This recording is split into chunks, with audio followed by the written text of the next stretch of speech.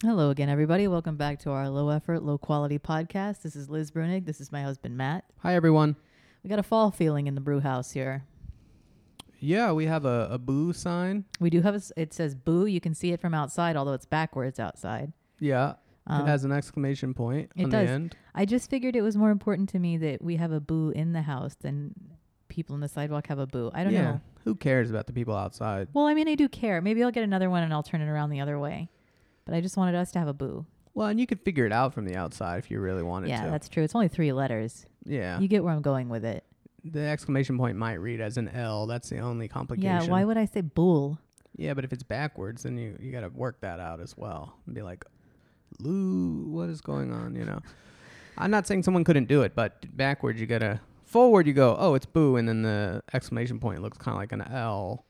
I get that. But backwards you got to not only flip it, but then also... I think the point at which the dunce caps on the sidewalk are thinking I have a sign that says bull in my window is the point at which I no longer care what they think, and I'm not... Bull's a real thing, though. Oh, I know it is, yeah. Boolean logic. Mm-hmm. Yeah, you know? mentioned that.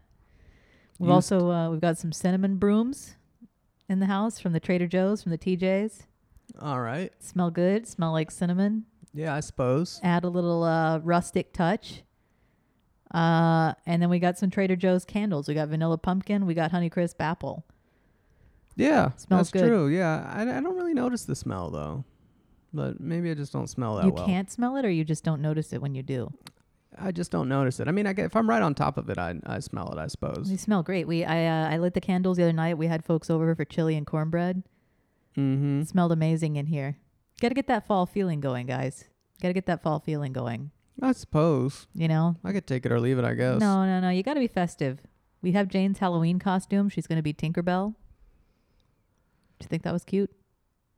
Yeah. Yeah.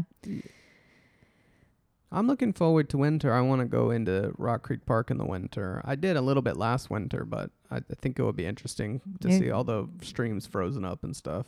There's a risk of you being injured in there. I do worry about that sometimes when you kind of go hiking by yourself. No, I mean, it's not like I'm out on a mountain or something. You're going to get cornered by Center for American Progress agents. Very few people come on this arm of Rock Creek Park for some reason. I only see, maybe one person out there every 4 or 5 goes. Is it always the same guy? No, it's always different people.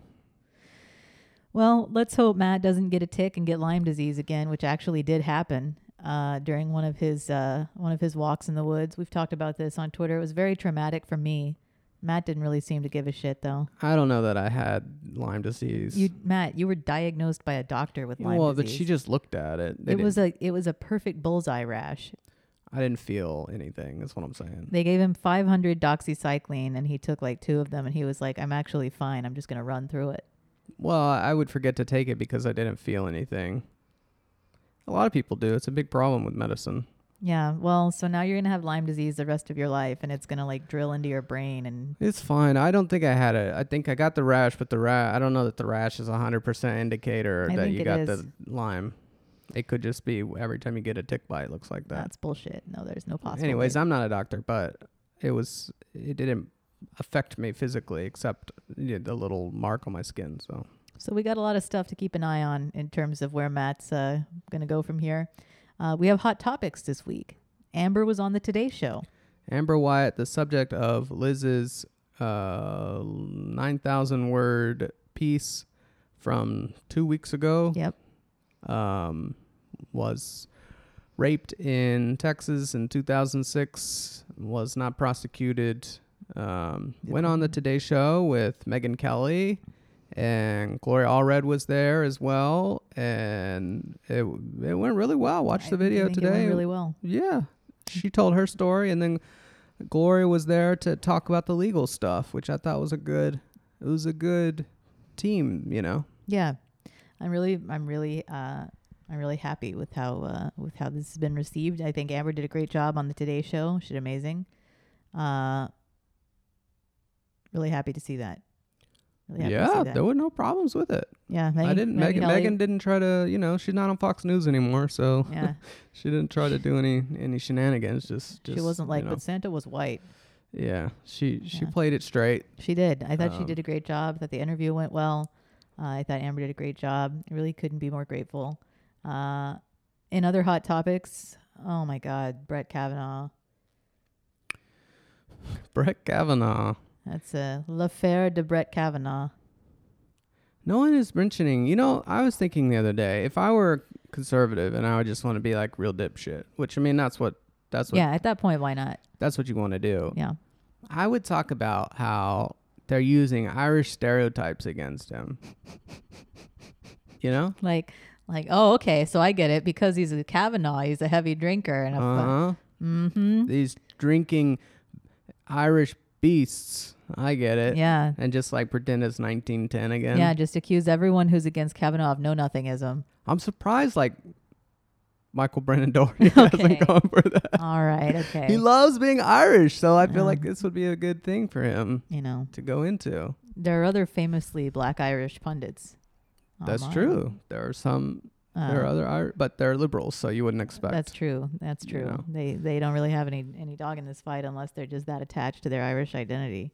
Yeah, I don't think so, though. Matt's Irish, as far as we know. Maybe. I don't know. No one knows. I haven't done one of those fake gene things yet. Yeah, I got a doctor friend who told me that when you do 23andMe, they just pull the answers out of a hat. No, it's like, no, they give you a random result and then they send the sample over to the CIA. Yeah. That's like how it works. That's it's what genius. happens, basically. They're like, yeah, good job. You're descended from a prince and a unicorn. And then they send your shit to the CIA with your zip code and your fucking I've looked into it Social a little Security. bit. And the issue really is the database that they're comparing against is just way too small. Yeah. It's like, I don't know, like a few thousand or 20,000 samples. And they kind of just are like, well, we got a bunch of samples from this part of the world. And so we just kind of assume that DNA is like that part of the world. But it's not enough. And like, obviously parts of the world have always had diverse DNA because people have always moved. So, Matt's got methodological objections.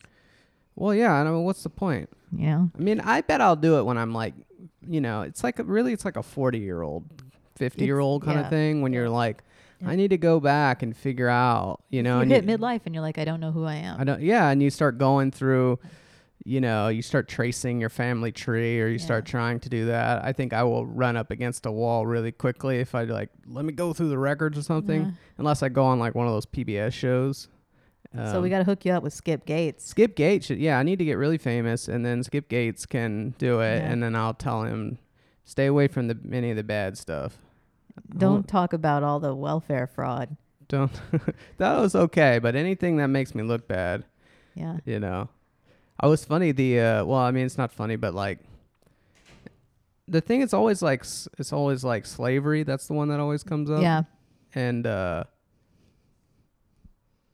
unless you're Bernie, who was a great liberator, descended from a great liberator. Larry David.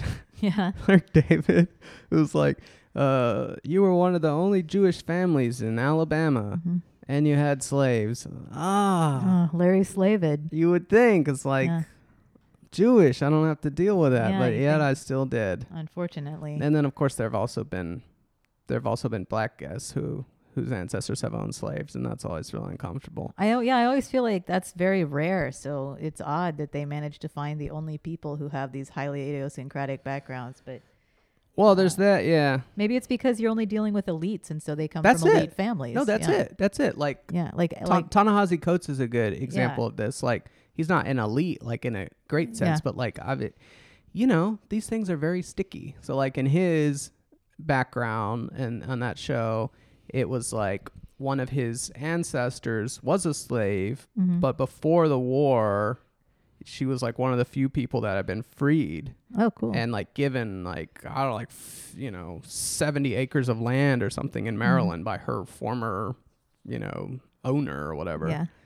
And it was like, he's like, oh, my family still owns land in that area and so on. And it's like, you see, like it's a long, the tentacles go back so long. And it's like, maybe one of the reasons why it just kind of confirms the point in many ways. It's like, people who were held back in that period are still held back now, and people who got lucky and, I am genuinely curious about your family background now, because I wonder, I'm sure it's just welfare fraud all the way down.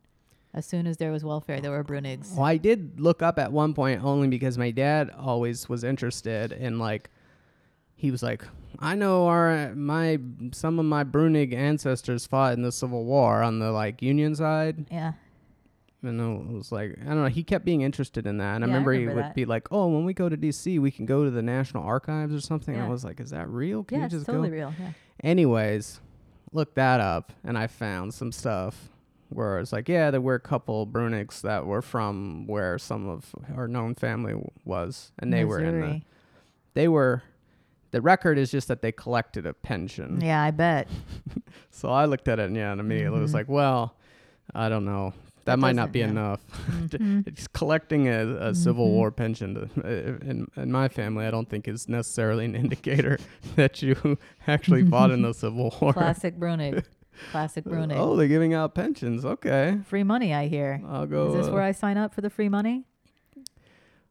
Pensions for everyone is my Pensions view. for everyone, And, TBH. short of that, then I should just... Pension for me. Then I do what I can.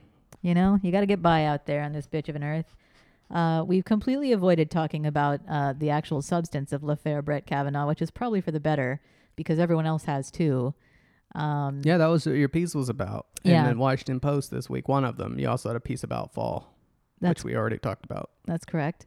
Thanks for the rundown. I did have a piece in the Washington Post basically maintaining that there's been, very little discussion of the actual substance of objections to Brett Kavanaugh. My objection to Brett Kavanaugh is I don't like conservatives on the Supreme Court. Yeah, I mean, he's going to make bad decisions. Yeah, hurt people, cause and problems. My view is that you should make good decisions. Yeah, so I'm against people who I want want to do bad people, decisions. especially. I mean, I'm neutral towards good and bad decisions on the individual level, but on the governance level, I think there should only be good decisions. Yeah, that's just my view. That's just one way we can of agree looking to at the world. disagree for people who prefer bad decisions. Yeah, I mean, there's definitely a I'm going to start a contingency. good decisions party. Yeah, I think that would honestly get so many Democrats. Probably would. Depending on how you pitched it. Yeah. Like only good decisions and responsible choices. You'd immediately have like $10 million. Yep. Bloomberg would pump in a bunch of money. And the Sauds. Yeah, if we had a foreign policy piece, I could definitely get the Sauds and the United Arab Emirates and Dubai. I could probably raise $40 million in a few hours in a meeting in DC on that. You should make a small dovish foreign policy wing of PPP that finances the rest of it, just with Gulf No, the money. dovishness is the problem, though. Like they want you to, They want hawk foreign policy. Yeah, they want you to send them the arms. Oh. The weapons, and they want you to, keep the heat up on Iran and all that kind of stuff. No. That's the game. Don't entangle me in this shit. Yeah. I'm just trying to run a little Patreon think tank. But, I could rip them off or something. Yeah, if anyone could rip off the Gulf, you probably could. I hope that it wouldn't endanger your life or mine, which it also probably would. It'll be all right. Yeah, but you're pretty slippery on the other hand. I'm not, though. That's the thing. I need to hire someone I've seen you get out of tickets. to convince them. Yeah, but accidental. You used to say, the police can't touch me. That's a quote. Well, it did seem like that for a while. And they did touch you finally. Yeah, that's come down. So that was what my piece was about. And I'm essentially arguing that because of the way that liberal democracies work, essentially, we all speak in a language of lies all the time to one another, and everyone knows everyone else is lying, and so it's led to this situation where we have a complete dissolution of all political trust.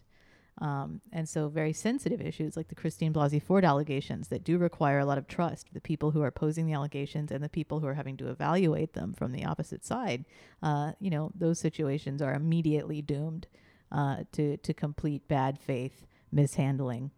And I find that really unfortunate. I've seen a lot of victims who've come out during Christine Blasey Ford's testimony to talk about what they've been through. And I know that's not easy.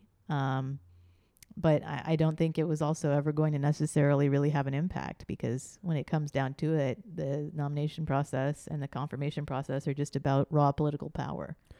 Yes. No, that's right. And I think it's really unfortunate. I mean, because it's like to connect the two of them, because then you can never get justice for the, victim, because, well, since this is intermixed also with a major political question, such as are conservatives or liberals going to dominate the court, then people are just going to take whatever side. And I mean, while we're on this subject, the Supreme Court sucks. Yeah. No, it's stupidly run, and it's a sort of tyrannical institution. It I mean, is. It's a reactionary institution. Yeah, I mean, not even to go into but yeah, if you want to have a sort of responsive government, then you want to make the court as minimal as possible, right? Like, they should be there to kind of interpret things, to apply the law, that sort of stuff. They shouldn't have the ability to knock down laws. Yeah. They shouldn't, that's like a normal way to do it. You want to put the power in the elected bodies. Right, the democratically elected bodies that represent the will of the people, not these elite institutions that are appointees, right? I mean, right. Yeah, right. And I mean, it's especially, even it's just the kind of person that is going to go into an appointed elite institution is someone like Kavanaugh. Like, I think they're saying, the majority of the court is from Yale. Yeah, exactly. I mean, the the person themselves are not going to be representative. They're going to come from their own sort of cosmopolitan class and not in a positive sense of the word. Yeah. And then they have the veto power over everything the government does. Which is ridiculous. And then the check and balance is supposed to be that Congress can impeach them. I mean, it would be impossible to get the votes together to impeach someone like that. I got a take for you. I don't. I think that we have checks and balances, but really we should just have checks. Yeah, I don't know what a balance is. The checks and checks take, I would call it. I mean, I don't even want checks and balances. I don't want either of them, frankly. We should have a mix of checks, like a checks mix. No, I think you just want unified government. Whoever wins the parliament should more or less be able to do what they want to do. I mean, that's basically the best way to go. It's all about power, building political power. And I mean, they're receptive to the fact that they've got to continue to win the next election. I mean, you want to respect democratic norms in the sense that you want to make sure you're open to losing the next election, that sort of thing. Yeah. But short of that, the check of the government is that they can be kicked out. Yeah, go hog wild. Your vote's your check. That's it. Every few years you can kick them out. Yeah. Or if it's really blowing up, you'll get a special election. Yeah, they'll dissolve or whatever. I mean, that's there are pros and cons to each, but that definitely seems to be the one that gets you the best outcomes. Because it's more responsive to the people, and therefore the people tend to be more working class and interested in, the welfare state and that sort of stuff. Do you remember when we were debating and kids would use Foucault and they would have a criterion, which was biopower? Yeah, biopower. There was a kid who said it like that, and there was a kid who had a Foghorn Leghorn accent who said it biopower. That's what he said. I debated that kid maybe 4 times my whole high school career, and every time I would go up against him, he'd be like, my criterion's biopower. I'd be like, oh my God, I can't keep a straight face. Yeah. How am I going to make it through this round? Biopower. Biopower. Yeah. I just wanted to record impenetrable it. Also. It's a very mysterious and highly obfuscated idea. And also when you're going to say it like that, that's basically a form of abuse in the round. Because I can't function if you're talking like that. No, that's great. That's a good tactic. Put on a fake accent. The tactic I used very rarely, but occasionally, depending on the person, of just making nonsensical arguments. And then, basically causing their brains to short circuit. I would use that against people who seem to have a certain mental composition. Yeah, how would you pick them out, Matt? Just my ways. You have an eye for weakness. You smell blood in the water. You could just tell people who they're going to struggle if you say something that doesn't make sense. Do you remember that kid from Southlake who got super pissed during rounds? That kid made me nervous. He had a shaved head. He would get so mad he would bang on his desk. And then I don't mean in the parliamentary style. I mean, this is LD, so we don't do that. I don't remember that kid. He would be red. He would be so mad. I bet he was a big time internet user. I wasn't using the internet much in high school. There was a guy at the debate tournament, his name was Grant, who would bring his computer and play World of Warcraft at the tournament. Yeah. World of Warcraft guy. He was pretty good. He was very good. Yeah. Yeah, and apparently also good at World of Warcraft. I guess. There was a kid one time that I was debating whose initials were PB, and myself and a teammate were standing there, and Proctor turned around. Proctor was our coach. He was like, "PB, what do you think that stands for?" And my teammate said penis bag. At the same time, I said peanut butter. Okay. And we both got in trouble for some reason. Peanut butter seems fine. Peanut butter's totally fine, but I got group punished. I mean, Proctor didn't have any control over us anyway. But anyway, other hot topics. Pretty good on hot topics, I think. That's the only topic in the country. It's the only topic in the country right now, unfortunately, is Brett Kavanaugh. We're gonna put a poll out on the Patreon after this, so check up for updates on the Patreon site. We might start one. I'm sincerely thinking about it. And I'm gonna ask you guys definitions, and I'm gonna let you pick from a list of 4 for boofing, Devil's Triangle, and Ralph Week. Yeah. And we'll decide it democratically what these things mean. How about you, Matt? You got guesses? What's boofing, would you say, if you had to guess? I don't know. I just whatever's on Urban Dictionary, that's what I go with. If you had to guess. Whatever's on Urban Dictionary. Okay. It's some sort of, suppository based drug injection system. Do you think that butt chugging, as you call it, should disqualify you from being on the Supreme Court? Well, I don't think doing that should disqualify you, but I do think that lying about doing that, and specifically not lying about doing that, but lying about the definition of the word as it was commonly used in 1988, that is my actual view. That's my view. That's the only reason I don't want him to be judge, actually. I was completely with him until he Jesus denied that Christ. boofing means butt chugging. And then I was like, this man doesn't have a judicial temperament at all. A real judge would be like, I did butt chug. I like butt chugging. Yeah, then I would be okay with it. Yeah, I'd be like, all right, good, honorable man. God almighty, why do we play like this? I don't know. I live in hell. The top level of the discourse is just pretending. It's just all playing around. We're just gonna play. My thing is he lied about what boofing means, and therefore he should not be judged. Devil's Triangle. This is not a game with quarters. This is what is actually commonly known as the Eiffel Tower. So no judge. Crystal is here. I've looked into the Devil's Triangle for the past 6 weeks. I did some undercover reporting. Oh my God. With me and Wolf Blitzer. Craigslist.org. Oh my God. Here's what we found. Oh God. And then there's the whole secondary spin-off discussion, which is about like, has this energized Republicans? Have Democrats lost their midterm enthusiasm? This is how you got Trump. We just keep having that debate. Every time like basically there's something totally indefensible going on the Republican side of things. Yeah. There's like 45 takes that are just like, you know what? Making a big deal about how fucking crazy this is. That's how you get Trump. That's how you get Trump. Every time you say that rape is bad, I vote for Trump more time. That's how you get Trump. That's how you got Trump. That's how you get Trump. That's how you got Trump. Trump take. God almighty. God, just absolutely want to fire a gun in my own mouth. Ugh. The discourse. But you had a good contribution to the discourse this week. It concerned my boss, Jeff Bezos, who's great. Yeah. Well, By the way. yeah. He's not your boss. He just owns the Washington Post. Well, in that sense, he's the most bossy of all my bosses. Yeah, but I own a small fraction of every company in the country through my mutual fund. But I am not a boss, exactly. Would be, that's the problem, is that it's the shareholders. They're the ones that the company should be ignoring. They should just be more empowered and autonomous. That's the issue.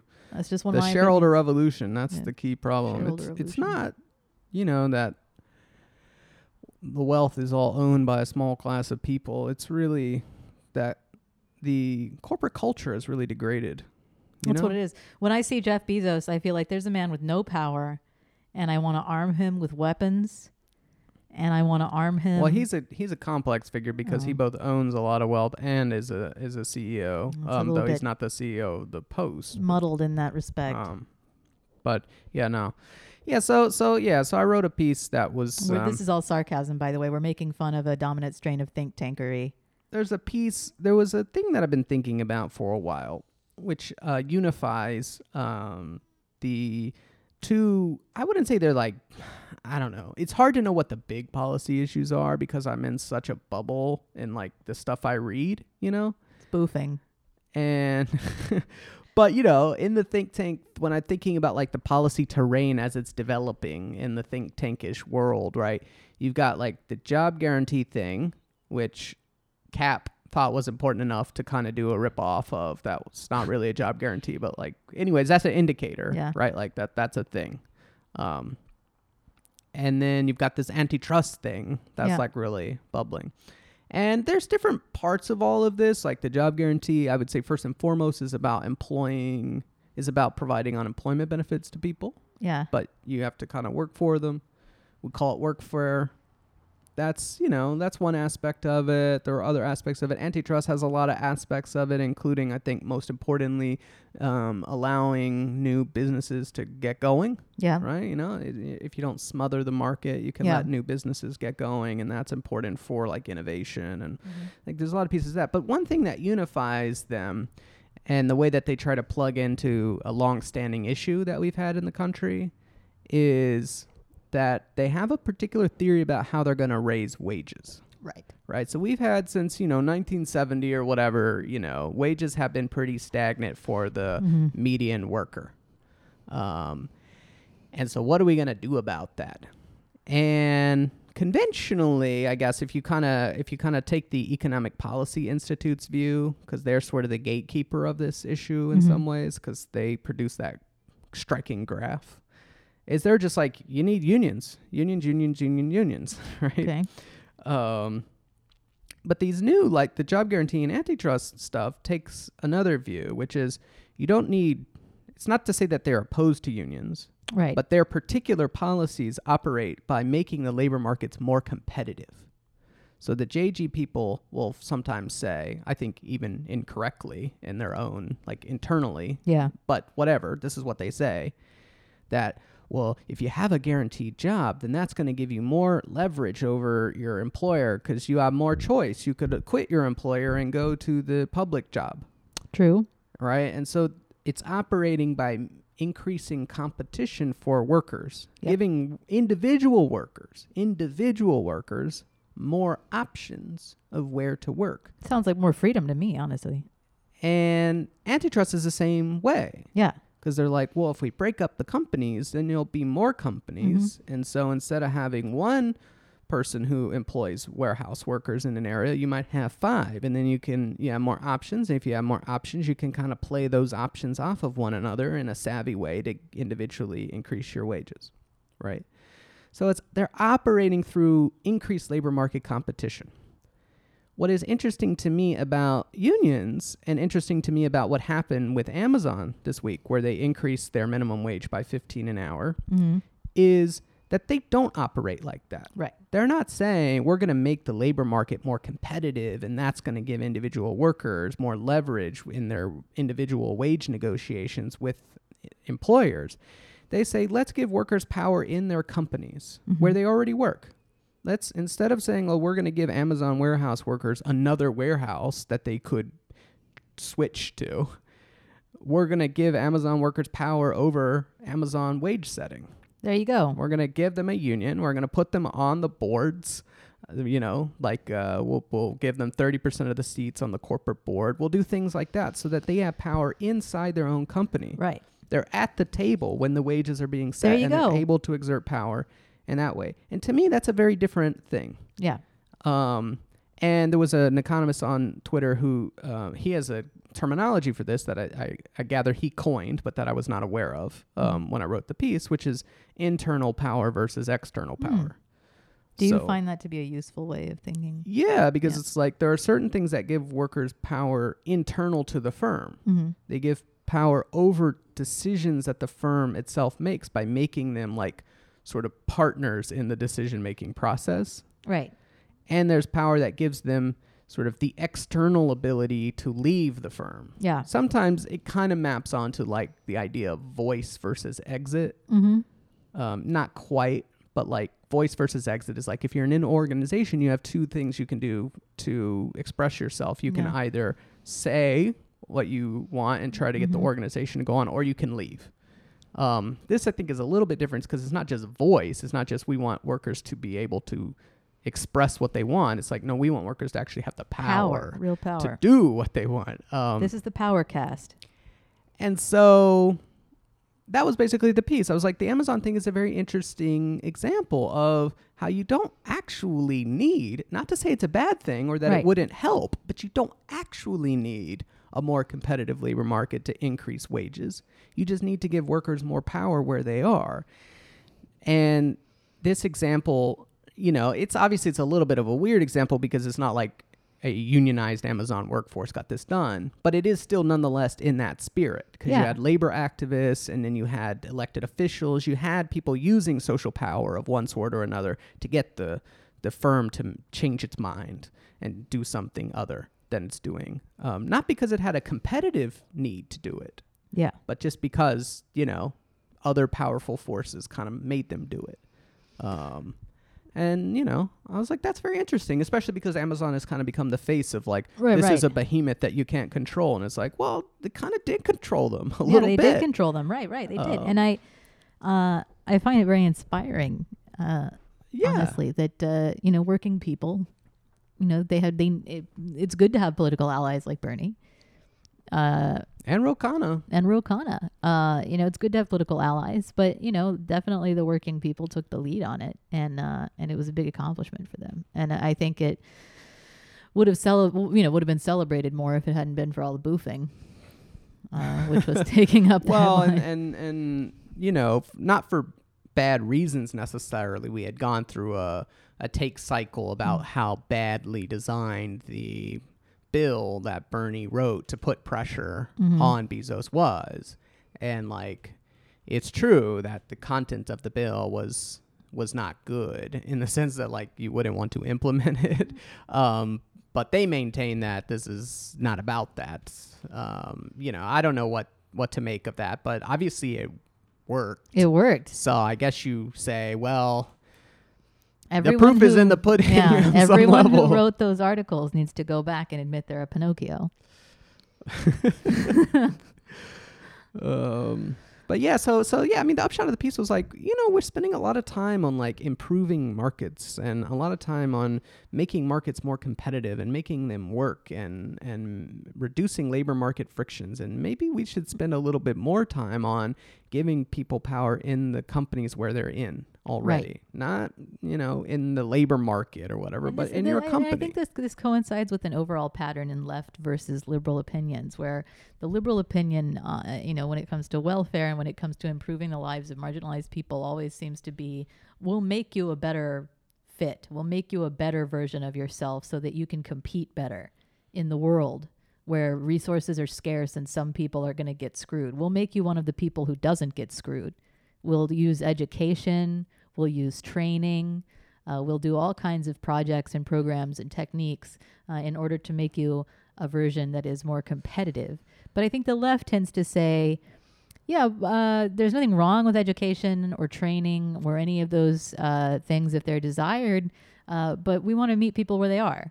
And I don't think that, you know, if you're a single mom and you've got some kids, I don't really think that your primary goal necessarily needs to be being more competitive in the workplace. What you really need at that time is money, right? You need resources.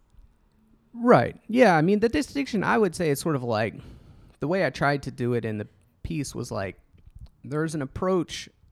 You can group policies in 100 different ways, right? And like, I don't mean to say this is the only way to group policies, but that's how I grouped them. Which is to say, there's an approach that says, like, what we need to do is we need to make workers a kind of hotter commodity. Yeah. And you can do that by making them more educated, because more educated workers are a hotter commodity, because that's what you want to hire. Yeah. And you can do that by giving them more employment options. Yep. Now they're a hotter commodity because you got to be careful. If you don't get them, some other one will, and then your business won't have workers. So it's sort of like making them a hotter commodity on the market. Mm-hmm. And then the other is just giving them sort of control over the executive functions of business. Right. And you could do both. They're not at odds with one another. That's true. These are not mutually exclusive. But I worry a little bit that we might be leaning in the other direction right now. I think that's definitely the case. And people are like, oh, we can just fix the market. We can, why don't we give them a public job and that sort of thing? When it's like, why don't we just give them, like, let's also remember that you can just kind of let them control their own wages. Right, exactly. You know? And that seems to be much more in the tradition of encouraging self-determination. Well, that's the, and I say yeah. in the piece, that is this sort of social democratic, you know, the approach of the social democracies of Europe that are, you know, putting aside the definition of the word, that is what they have done, right? So like, and part of the reason I was thinking about this recently is because, if you look at a country like Finland, the market is too small. Yeah. To have a whole, you know, they're going to have concentration. Like that language market is small, right? Like you want to try to get into it, you know. So, you know, the idea of like improving workers' plight through increased labor market competition and that sort of thing, it's just, it's a no-go in many ways. It's not to say that they don't do it and that sort of stuff, but like at the end of the day, you just don't. You got 5 million people speaking a language no one else speaks up way out in like a marginal part of the world. Yeah. There's only going to be so many companies. And so you're going to have to basically give workers co-determining kind of power over what the wages are. Yeah. And so I've kind of been inspired by that to say, look, we can do that. And like, you know, let's not forget that. Let's not forget that and think you kind of got to double down on improving the market or whatever. So cheers to Bernie. Cheers to the Amazon workers. Jeers. Who do we want to jeer? Do I have anyone that I want to jeer this week? There's no news. I mean, cheers that's the to issue. Patrick Leahy for tweeting a real tight shot of his face. Oh yeah, I retweeted his. I retweeted his. Yep, that's me. I thought that was funny. Whoever that was his really comms person was. Yep. I like that, Patrick. There was that DCC ad, which I think has been around for a few months now, but it was the first time I saw it, which is the only good ad that's been made by the Democratic Party in like 40 years. It's amazing. I wonder what they had to do in order to get that ad. Some intern, obviously, over the summer, Bernie Bro, got in there, I would imagine, and wrote this script where they're like, what's going to happen when the people realize we got like all the Republican tax cut? Yeah. And then the guy's like, no, we didn't get all of it. They got some of it. And then there's literally a man who is being used as a table, who's like a worker. Functioning as furniture. Yeah, it's like side table. Yeah. You got some. And he's like, it really wasn't that much. Yeah. And then the guy goes, yeah, but not that much. That's a lot to people like him. Yeah. Which is funny. I mean, people actually did say that. People do say things like that, yeah. And then he tells them to shut up, and then they're like, we're job creators. We're job creators. And everyone's like, yeah. Pouring one out for the Bernie Bro who gave his life to make that DCC Whoever did that needs to be the president of DCC or needs to be the vice president of advertising at DC. Like, that just needs to be it. Yeah. That was the best ad. It was excellent. In 10 years. 15 years, maybe. I mean, it was incredible. Guy who did that ad, or girl. Email me. Come on the cast. Yes. We'll give you some of the top tier subscriber merch that we have set aside. We got some t-shirts, fans of the cast, brewskis, as we call them. Right. We're going to get you some brewski shirts, brewski bumper stickers, mugs, mouse pads, all that and more if you made that ad. Yeah. You come over and we'll feed you. Yeah, I'll make chili or something. I made some good chili the other night, I thought. Oh, yeah, it was good. Well, I mean, I thought it was especially good. I've been experimenting a little with it. It's like all the other chilies. Nope. I mean, that you've made. Very similar. Well, I mean, yeah, I don't, you know, you don't want to, when you have company coming over, you don't want to get too experimental. Yeah. No, it was good. Yeah. It was good.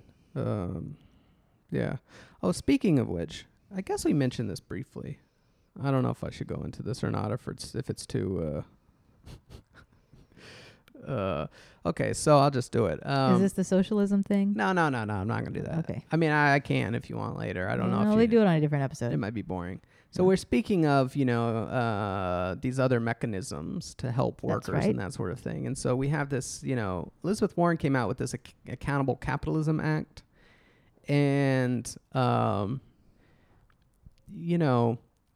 it's fine. And But then there was also there was a Roosevelt thing that came out a few days ago that I guess is like gearing up to like support the Accountable Capitalism All Act, right. which is helpful in a way because you kind of get to see a little bit more of like what's going on, like Yeah. instead of just like a bullet list of like the ideas, like what's the argument, what's the thinking here. Yeah.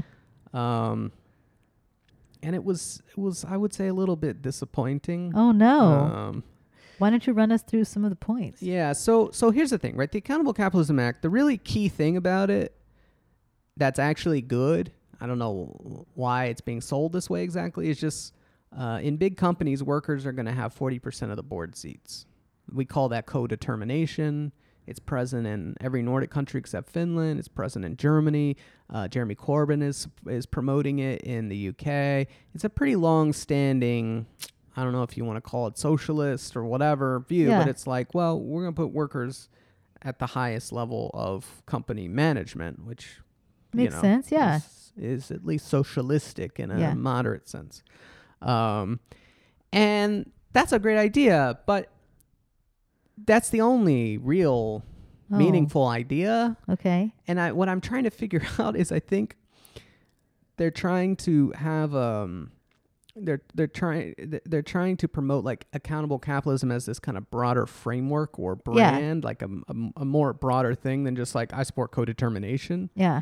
And so they've larded it up with other proposals that are I would say kind of laughable, frankly. Hit me with a couple. Okay, so one of them, there's really only two other proposals in this, frankly. Mm-hmm. And the other two are just really silly. Mm-hmm. One of them is they're going to make you change your corporate purpose statement.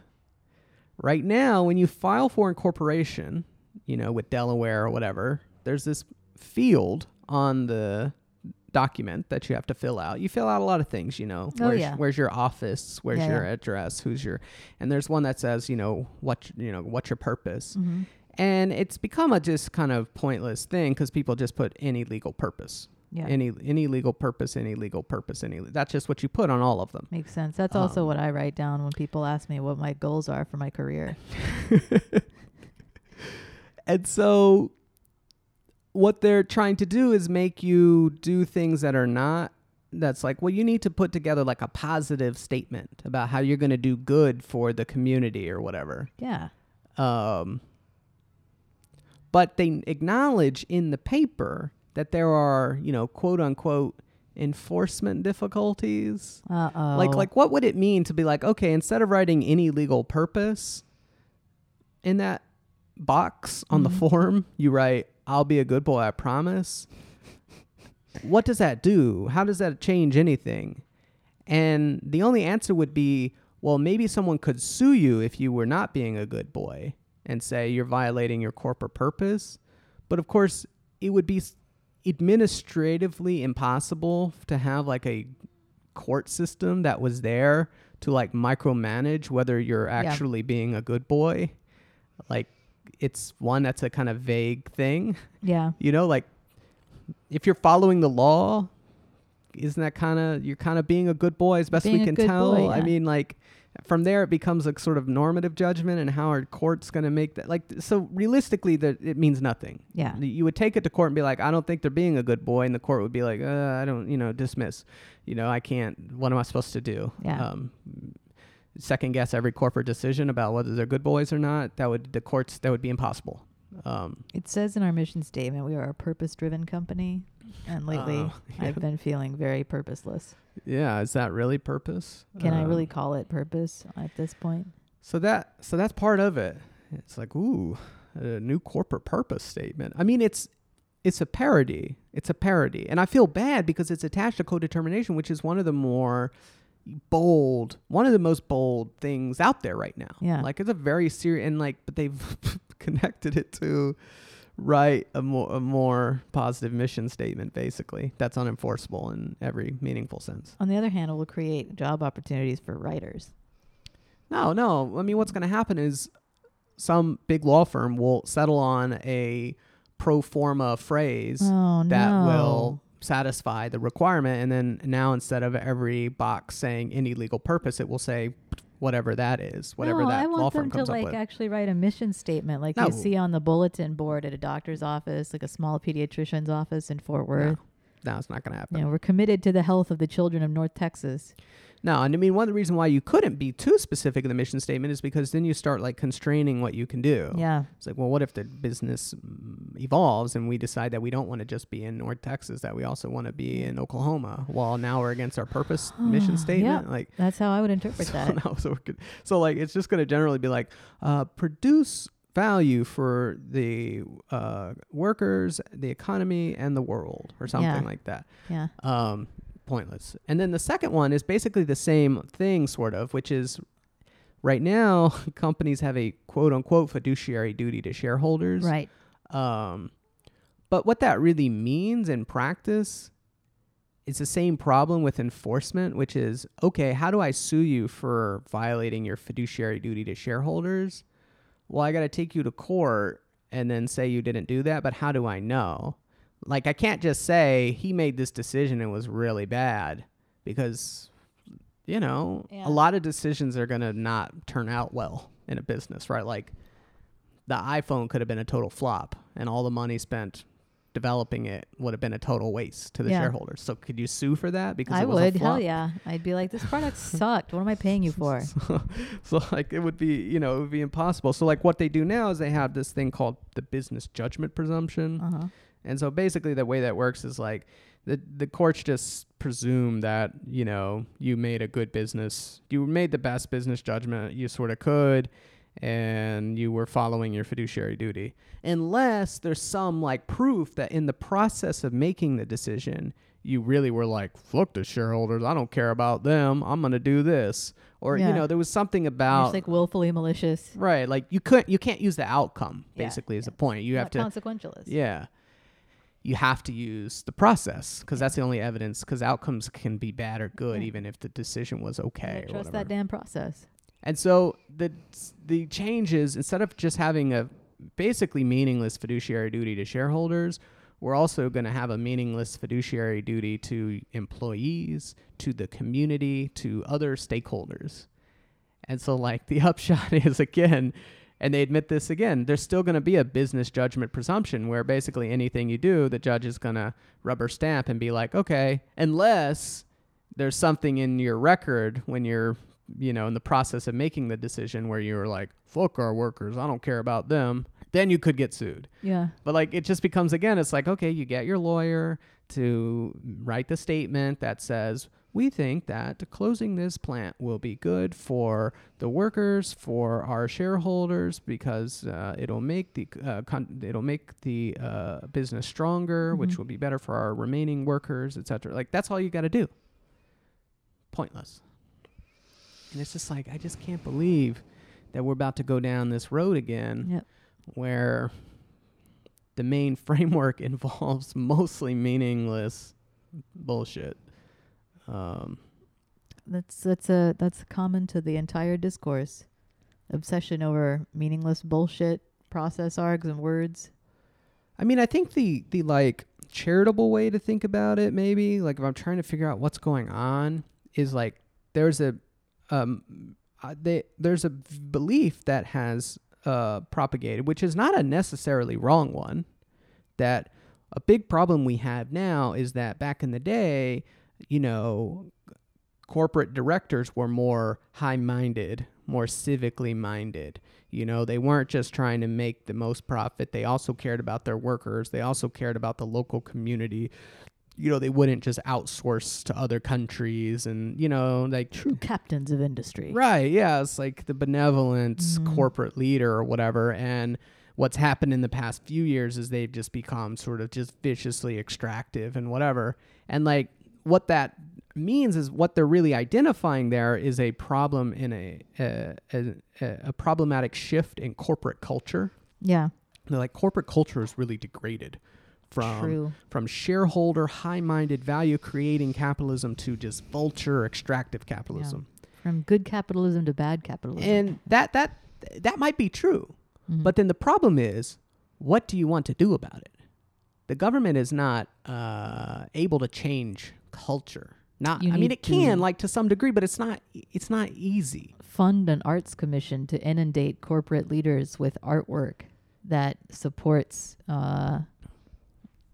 responsible capitalism. You could run films, movies. You could get the stop smoking ad people to write a, like, stop being a bad corporate director, stuff like that. I mean, that's like normally it's like, PSAs and stuff like that. You could maybe use that to change culture. And I don't mean to say that obviously lawmaking and stuff like that, it sends messages but it's very hard to. Yeah, but again, there's like an indirect and bizarre, drawn out and less effective way to do this, and then there's just using power. Well, you could just take the power. I mean, that's sort of like, it's weird because I think this is how. I mean, I wouldn't say my stuff is like relevant on the same level as this stuff because I haven't gotten a candidate to like adopt it yet. But like that's how I see it shaking out to some degree. Yeah. Is my view, and the reason why I promote the Social Wealth Fund, which is a big fund that basically gradually socializes ownership of all the stock and other things in the country, is to say, look, man, if we're worried about this extractive system where the shareholders are just beating everyone over the head and everything is oriented around their interests, just expropriate them, like if you just take the stuff and now you're the owner, then that, that goes a Take long hold and ways. be its master, man. And don't shy away from your destiny workers. And this is like, well, what if we can just get the corporate directors to pay less attention to them? And the way we're going to do this are basically these weird nudges where we're like, write a statement about how you're going to be a good boy. And make sure that you consider everyone when you make decisions. Like that's like with nothing else to it. Basically begging them. Yeah, and it's like I don't want to criticize the attempts because I have no idea. I couldn't tell you here's a better way to change the culture. I couldn't tell you how to do that. But of course, I'm not even trying to do that. Yeah. But it's like that's where we are, and so that's a very depressing thing that like. A major side of policy idea is around how can we get the corporate directors to develop a more healthy culture. And I'm going to actually put up a Google form on the Patreon site where each of our listeners can also commit to being a good boy. And I will also write a statement for our podcast where we both commit to be good as well. Yeah, I did have to write a purpose statement, I think, for PPP from the filings I did. Mm-hmm. And I do think even though I'm like a one-man thing, I didn't have any legal help because I like pretend to be a lawyer. I do think I just put any legal purpose. Yeah. You got to keep it open, man. PPP, yeah, why constrain yourself? PPP, you're all shareholders for this podcast, seeing as you're all subscribers to the Patreon. No, that makes them consumers. Oh, I'm sorry. So I'll be interested in seeing all of your mission statements. You can file those as soon as possible. I'd really appreciate it. Matt and I will be drafting our mission statement where we specify that we're gonna generate value for the world, honestly. Generate value, yeah. Value creation, that's what I'm about. Value adding jobs. I want to increase the gross value add of the U.S. That's what we're going to do right here on the Brunigcast. Thank you, Brewskis, for tuning in, and we'll be back next time. All right, bye.